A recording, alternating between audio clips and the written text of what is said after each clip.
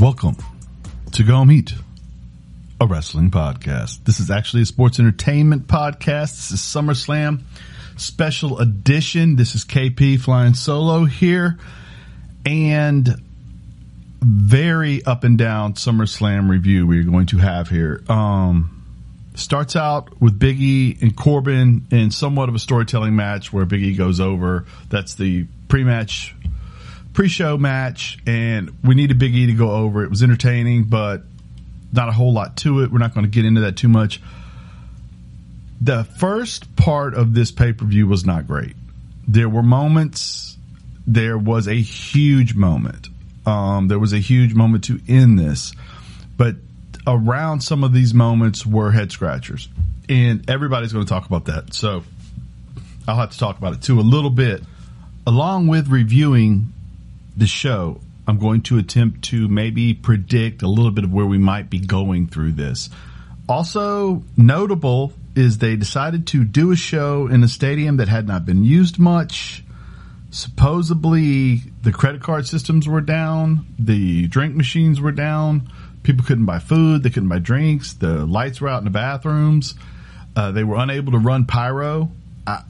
WWE brings so much like wattage to a building. I don't know how that stuff works, but that ain't good when you got 50,000 people paying the enormous amount of money that some of these closer tickets are, which, and even any way you want to put it, it's not WWE's fault. It's the stadium's fault, but it's a rough way to go. And it's really kudos to the crowd for watching some moments that were a little long. A couple of the matches that wound up being fantastic started slow, and yet they stayed with it. And at the end, there was a huge payoff, and even more so after the show went off the air, and hopefully we'll get to all of that. Now, we start off the actual show with RK Bro versus Omos and AJ. I thought this was fine. It's a little hard to tell a story. Omos was wrestling much more big manish in this one than he has to wrestle big manish. He's 7 whatever and 300 whatever pounds. But we did wind up getting AJ isolated, which is the way you're going to beat this tag team. It looks as if, which is kind of weird with AJ being like one of the top, give me a list, I'll put him in that group, wrestlers in the world and all time. But Randy winds up hitting an RKO out of nowhere to get the win. They are champs together. They seem happy. The only issue would be they are baby faces, and Raw has not really established any competition for them as of yet. With Mansoor and Ali being baby faces and just thrown together, and Mace and T-Bar kind of tied up with them, you have your New Day, but their faces, of course, I don't really know what they're doing with New Day right now. I would assume you could put them in that picture, but I would guess that this program continues for a little bit, that AJ doesn't take this line down until they can build somebody up to be involved in this. Then we get Eva Marie with Doudrop versus Alexa. Boy, this was a little disjointed. Eva is a challenged performer currently. She hasn't worked a lot since she came back. We know she wasn't incredible at all of this before. The story to be told here is that Doudrop is looking to be free as Alexa winds up pulling this match out. We have Doudrop refusing to help and then seeming incredibly pleased with the loss of Eva, and then she begins to mock Eva, including grabbing the mic and announcing the loser is Eva Marie, mocking the winner is Eva Marie spots from different Raw segments.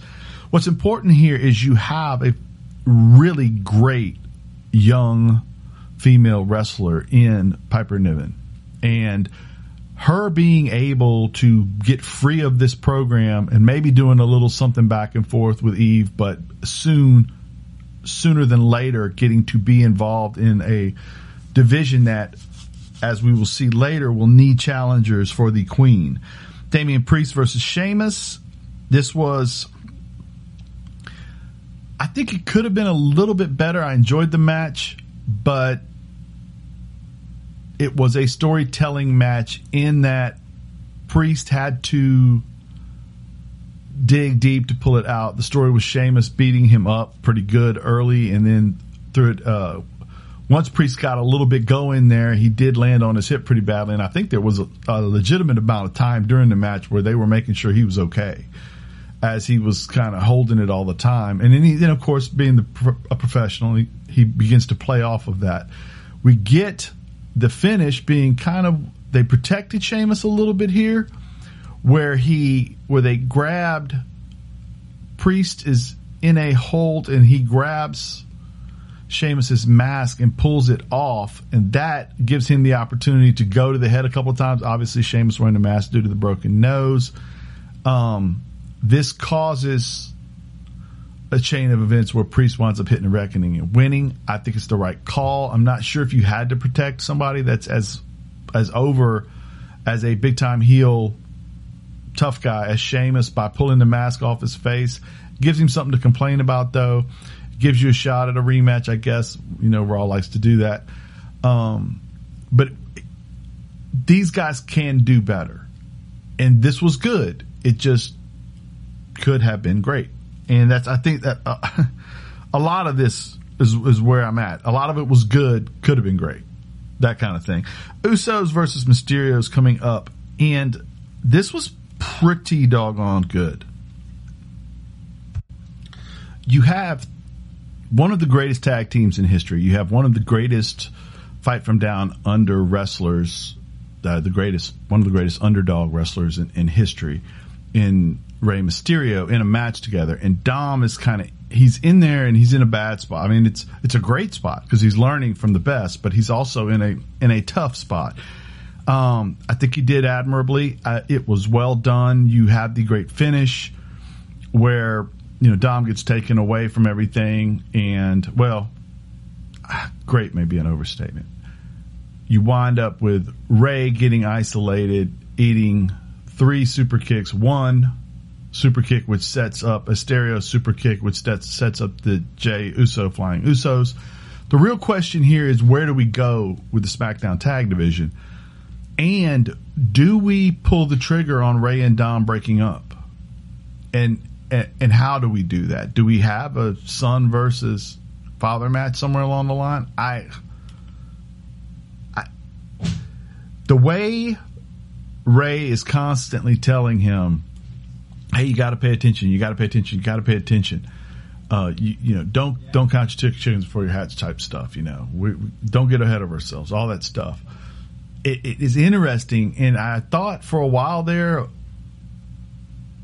that maybe when it was Seth and Dom and Rey, you might get something like that.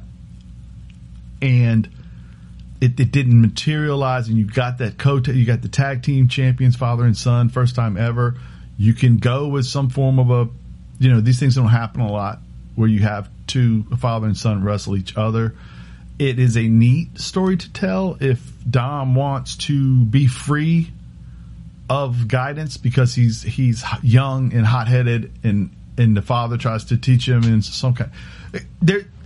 It's a place we haven't been much. If anybody can pull off the father that's teaching you your lessons in the ring and not being overly mean about it, it is probably Rey. And Dom could probably use to work with someone I'm sure he works with Rey backstage, but where we go with the tag belts, now that's interesting because the Street Profits and the Usos just smells like money. But the Street Profits haven't been going over.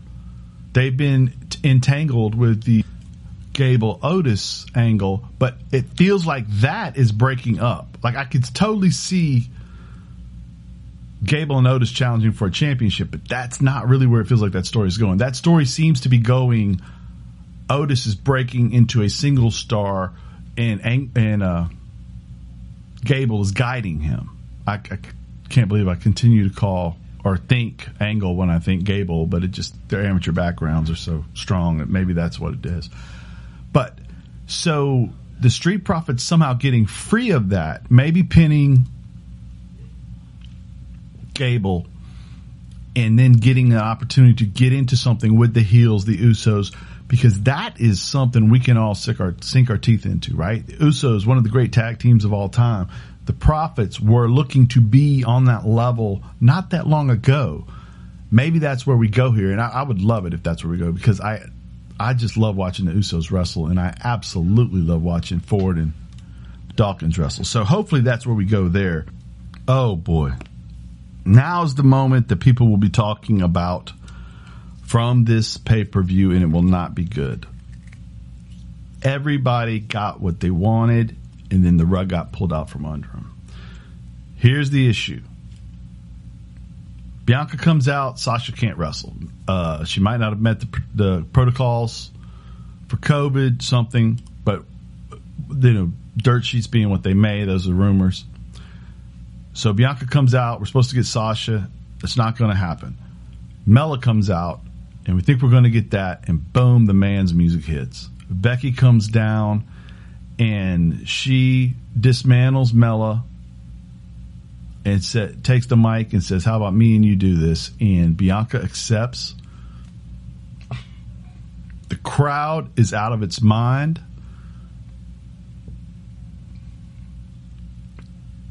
What Becky said was, let's blow the roof off this place. And now remember, this is the interesting part, and everybody hated what happened next, because we get a 25-second match. We have one of the most popular female wrestlers in history. We have probably the most popular, or at least the biggest up-and-coming star in the female division in Bianca. And they have been behind Bianca and pushing her so hard. She's getting the commercials. She's getting the spots on TV. Whenever they get a big event, she's there. She's getting it. She's been in the main event of WrestleMania Night 1. She's all of this stuff, right? And then here we go. Becky acts like she wants a handshake, hits her, sucker punches her, man slam, 1, 2, 3. I don't know if I've even ever seen Becky win a match with a man slam. Stunning. Weird. I'm going to tell you where I think they're trying to go, and I want to tell you readily, I don't necessarily agree with what they did, but my guess is here's what the story they're going to try to tell. The hero wasn't ready. She was a little overwhelmed by the moment due to the fact that all of this happens at one time, and Becky has the rep that she has. Becky's always been kind of a straight up fighter, so she wouldn't have looked for the sucker punch coming. She gets caught. She's not even really, anything's really happened yet, and she gets caught. 1, 2, 3. I mean, she probably should have done a Hogan kick out and kicked out, right on 3 1/4 or right. Really, the best move if you're going to do something stupid like this is have her kick out on 3 and let there be a question as to whether or not she really kicked out. Like say, oh, well, and you can run the film later and say, well, the ref's decision's final, but she actually did kick out on 2 1/2 or whatever, right? Maybe that would have been a better route to go. But you have Becky. I'm guessing she's going to wind up being the heel here for multiple reasons. 1, the way she dismantled Mella. 2, the sucker punch on Bianca. 3, it just makes sense when you have the uber babyface everybody agrees on. And, her old man's kind of the heel of heels right now. So it would kind of make sense in a weird way to do that too. You could also go the route of Bianca and Montez versus Seth and Becky down the road if you wanted. That's not what I hope we're going. This is where I hope we're going. And this happens to me all the time. I tell you guys, or Justin, when he's doing these shows with me, where I hope we're going, and then we wind up somewhere else. And I feel like I've defended the E in their booking for no reason. But I'm not really defending them because I'm just telling you where I hope they go and not where they just went somewhere else. My guess is you have an Extreme Rules pay-per-view coming up soon. You have Bianca versus Becky in that, and you have Bianca go over, and then you have a third match. And we were talking about earlier today how you don't get a lot of program on one of the other shows we did today. You don't get a lot of programs where the title gets passed back and forth real quick. You don't get a whole lot of the champ for whatever, the Rocky 3 story, right? The champ, overconfident, accepts a fight maybe they shouldn't have without proper training, loses real quick, and then she wins this one, and then they wind up having a tiebreaker, and she holds on to that one. And that's where I would go if I had somebody that was as money as Bianca. I just don't think Becky needs the belt to be important. You can tell Becky, see that girl over there? She's nobody. Go make her somebody. And she can talk people into the building and make it happen. So I hope they salvage this somehow. And I don't know that they can with people, but I hope they can. I hope they do, at least when this program is over, have Bianca the champion still. Because boy, are people mad. And I get it. I get it, because I love Bianca too. But also, I love Becky. So there is that. It didn't make sense to have her go over that easily. Drew versus Jinder. I'm not even really going to go into this. If you want to listen to our other podcasts on how I feel about this whole program, you got a grown man swinging a sword around. I mean, he's not going to use a sword, guys. Nobody got beheaded. Jinder loses a clean match. You could have not had, this could have been on Raw easily. This could have been on Raw. There was no reason to put this in a pay-per-view other than the fact that Drew McIntyre is obviously a big star. But is he a bigger star than Kevin Owens? Kevin Owens went on the pay-per-view. Right? This was a nothing burger. It was fine. And then, the two guys come out to drag. Shanky and Veer come out to drag Jinder away. Jinder now has no heat as a heel, and whatever. Anyway, Nikki, Rhea, Charlotte. Fantastic. This is a fantastic match, and boy, they booked it for Charlotte to look amazing, in which she did. She had a double DDT after they had her in an elevated suplex position. She had the moonsault that was actually a twisting moonsault that was incredible onto the two of them. Nikki did a wonderful job in this match. Rhea was fantastic. The head scratcher for me, though, again, and I don't like to complain about booking results. I don't like to do that, but I wouldn't have had Charlotte win here. Charlotte's a fantastic wrestler, guys. And there's no question in my mind that you could put the belt on her all the time. And they do. But at some point, you got to have scenarios where you gave your crowd a feel-good moment after, when Nikki ASH goes over. The whole reason you do a triple threat right here is so that the two favorites don't have to win, and Nikki can kind of pull it out somehow. And then if you want to drop it later, that's fine.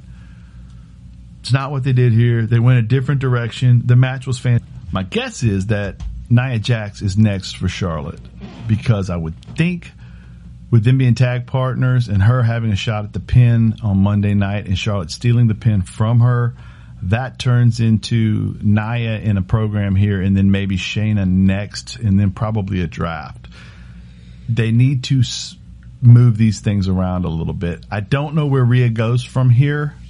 To be totally honest, I don't know where Rhea goes, because she's lost to Charlotte a couple times now. That's tough. And I don't think they want to pull the shine off of her, although it has kind of been off of there. And I really don't know where Nikki goes from here. The only thing I can think of with Nikki is she is in her own version of a superhero verse, and so sliding her into the Alexa verse kind of makes the most sense. And if those two were to be a tag team in some way, that could get awkward and weird and maybe fun. So we'll see. That's the only place I can see her going right now, though. But that totally takes away from what we've established, which is that she's going to try really hard. But if she winds up in the Alexa verse, it's going to get mystical and weird and maybe throw fire. And then there'll be a doll involved. So we'll see. But this match is the line in the sand. Drew and Jinder happen. And then Nikki, Rhea, Charlotte happen. The line between them is the line between a so-so pay-per-view and a very good pay-per-view. Going on next is Edge with Seth Rollins. This was a master class. We have Seth looking like Michael Jackson or Adam Ant or the Black Parade. And we have Edge with the Brood entrance turning into You Think You Know Me. And Crowd is over the moon. They start out slow. They start out really slow. But that's the point, I think. And as Edge is doing well with Seth, eventually Seth gets him into the deep waters. He attacks the neck. He attacks the neck. He attacks the neck. They play all the greatest hits. They don't just play their greatest hits. Edge hits the glam slam on Seth. Edge goes for a kill switch on Seth. He doesn't quite get it, but he goes for it. We have Edge hit the spear through the middle rope, which was the famous thing when he puts Mick Foley through the flaming table. He slams Seth's head on the LED board. And then we get Seth with the Falcon Arrow. We get Seth with the corkscrew miss, and that turns into Edge with the spear. This was by far the best. No, I won't say by far. I think it was the best wrestled match of the card. I think it was close to the best storytelling. The spear doesn't finish it as we wind. Sorry, I said that. As we wind up with Edge putting a series of submission holds on Seth that he is able to kind of sort of get out of until the point in which Edge goes to the darker place, which was the point of the entire match, begins to ram Seth's head off the mat, which allows him to be weakened, and we get the crossface in the win. Well done. I don't think these guys are done with each other. Seth never accepts a loss. He's going to attack Edge on Friday night, probably, more than likely, and they will wind up doing something at Extreme Rules against each other. And that's just the way Seth works. You know, you don't get to fight him once. If you beat him 3 or 4 times. That's just how it goes with him. Now, you could almost call that a Seth verse. Oh boy, what was up next? Goldberg, or as I like to say, dum dum dum. Okay, man, Goldberg comes out, and this is one of the longer matches for Goldberg. It might have gone 5 minutes. I wanted a definitive ending here, and this is what it feels like as an observer of pro wrestling when you watch this match. Goldberg does well early. Lashley absorbs it. Lashley murks him, and then you have Goldberg flip the script. MVP hits Goldberg in the hamstring with a cane, which turns into Lashley getting the chop block, and that turns into a series of moves where Lashley attacks the leg. Goldberg can't stand. They call the match. Really weird ending. If we're going to do that, why didn't Lashley put him in some form? I mean, Lashley's a former championship wrestler. He could have come up with a leg hold here and forced Bill to. And you know why they didn't do it? Because by God, Bill ain't about to tap out, no matter how many times they ask him to. So what do we get? This whole thing felt like Bill Goldberg has been asked to wrestle in Saudi Arabia, and that's where we're going. And so Bill, they don't want to take the belt off Lashley because they don't want the old guy with the belt, but by the same token, they have to have Goldberg in Saudi probably. This is my guess. That's where we're going. So Goldberg can't stand. They call the match. MVP throws the chair in there really for no reason. Goldberg is getting beaten with a chair. Goldberg's son jumps on, Sunberg, if you want to call him that. One of the guys I follow on Twitter calls him that. Jumps on the back. He winds up in a hurt lock. MVP has to grab the mic and say, hey, there's no way Lashley could have known who that was on his back. That kind of thing. And Goldberg is screaming that he's going to kill him and go Old Testament as he's walking away. Blah. That's what I say about that. Blah. Anyway, moving on. Cena versus Roman. This is a masterclass in storytelling. The bulk of it, Cena has already told you the story of the match before it even starts. He will absorb punishment. He is the most durable in-ring performer of his time. He takes the beatings during a match, I'll say. He takes the beatings. He answers the bell. He never taps out. And he, generally speaking, gets you into deep waters if you're very, very good and beats you because he's strong and he will not quit. He never gives up. He is selling a t-shirt that says the 16-time guy with the Mario Brothers thing on it. Odd, too, because CM Punk was selling a Mario Brothers themed shirt last night.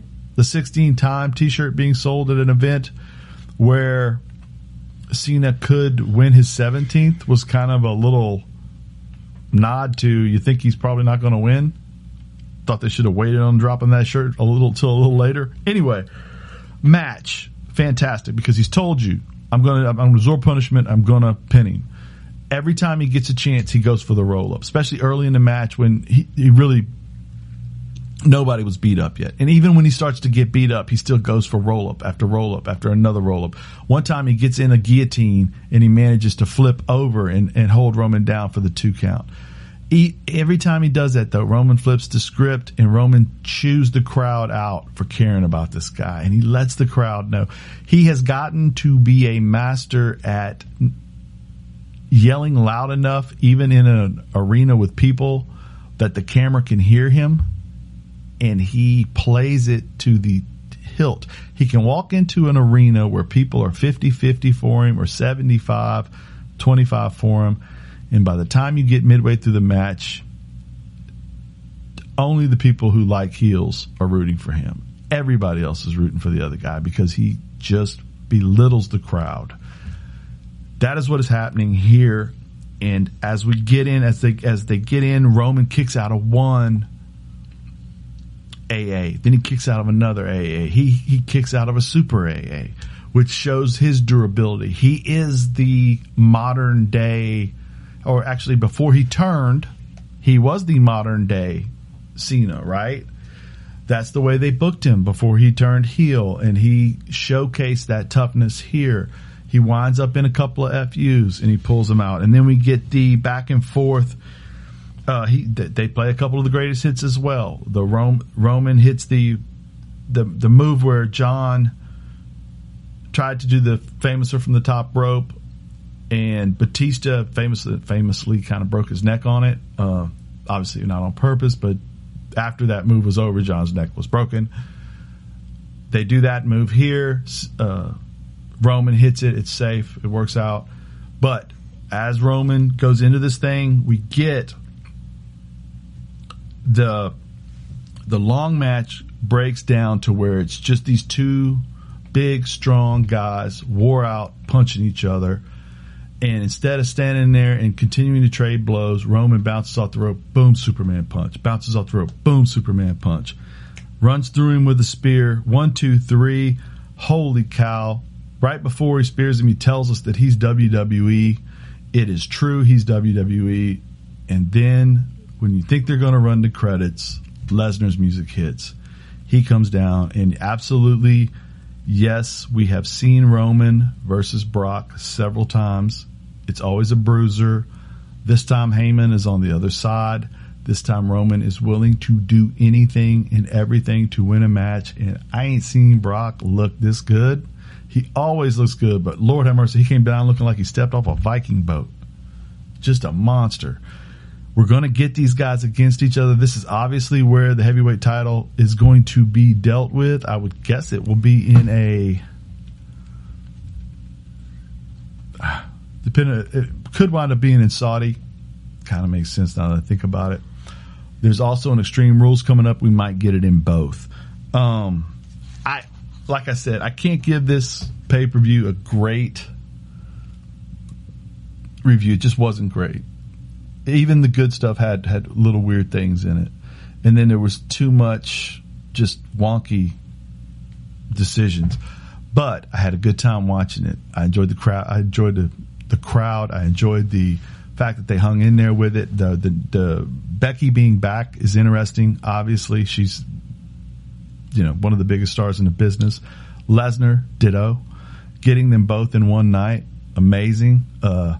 Seth and Edge was incredible. Roman and Cena was incredible. The only real misstep the SmackDown's roster had tonight was the Becky thing, and it was all right there for them. They had it all right there. You got Becky Lynch looking at Bianca Belair. I don't even care what the result is. Give them 8 minutes. Let them do something.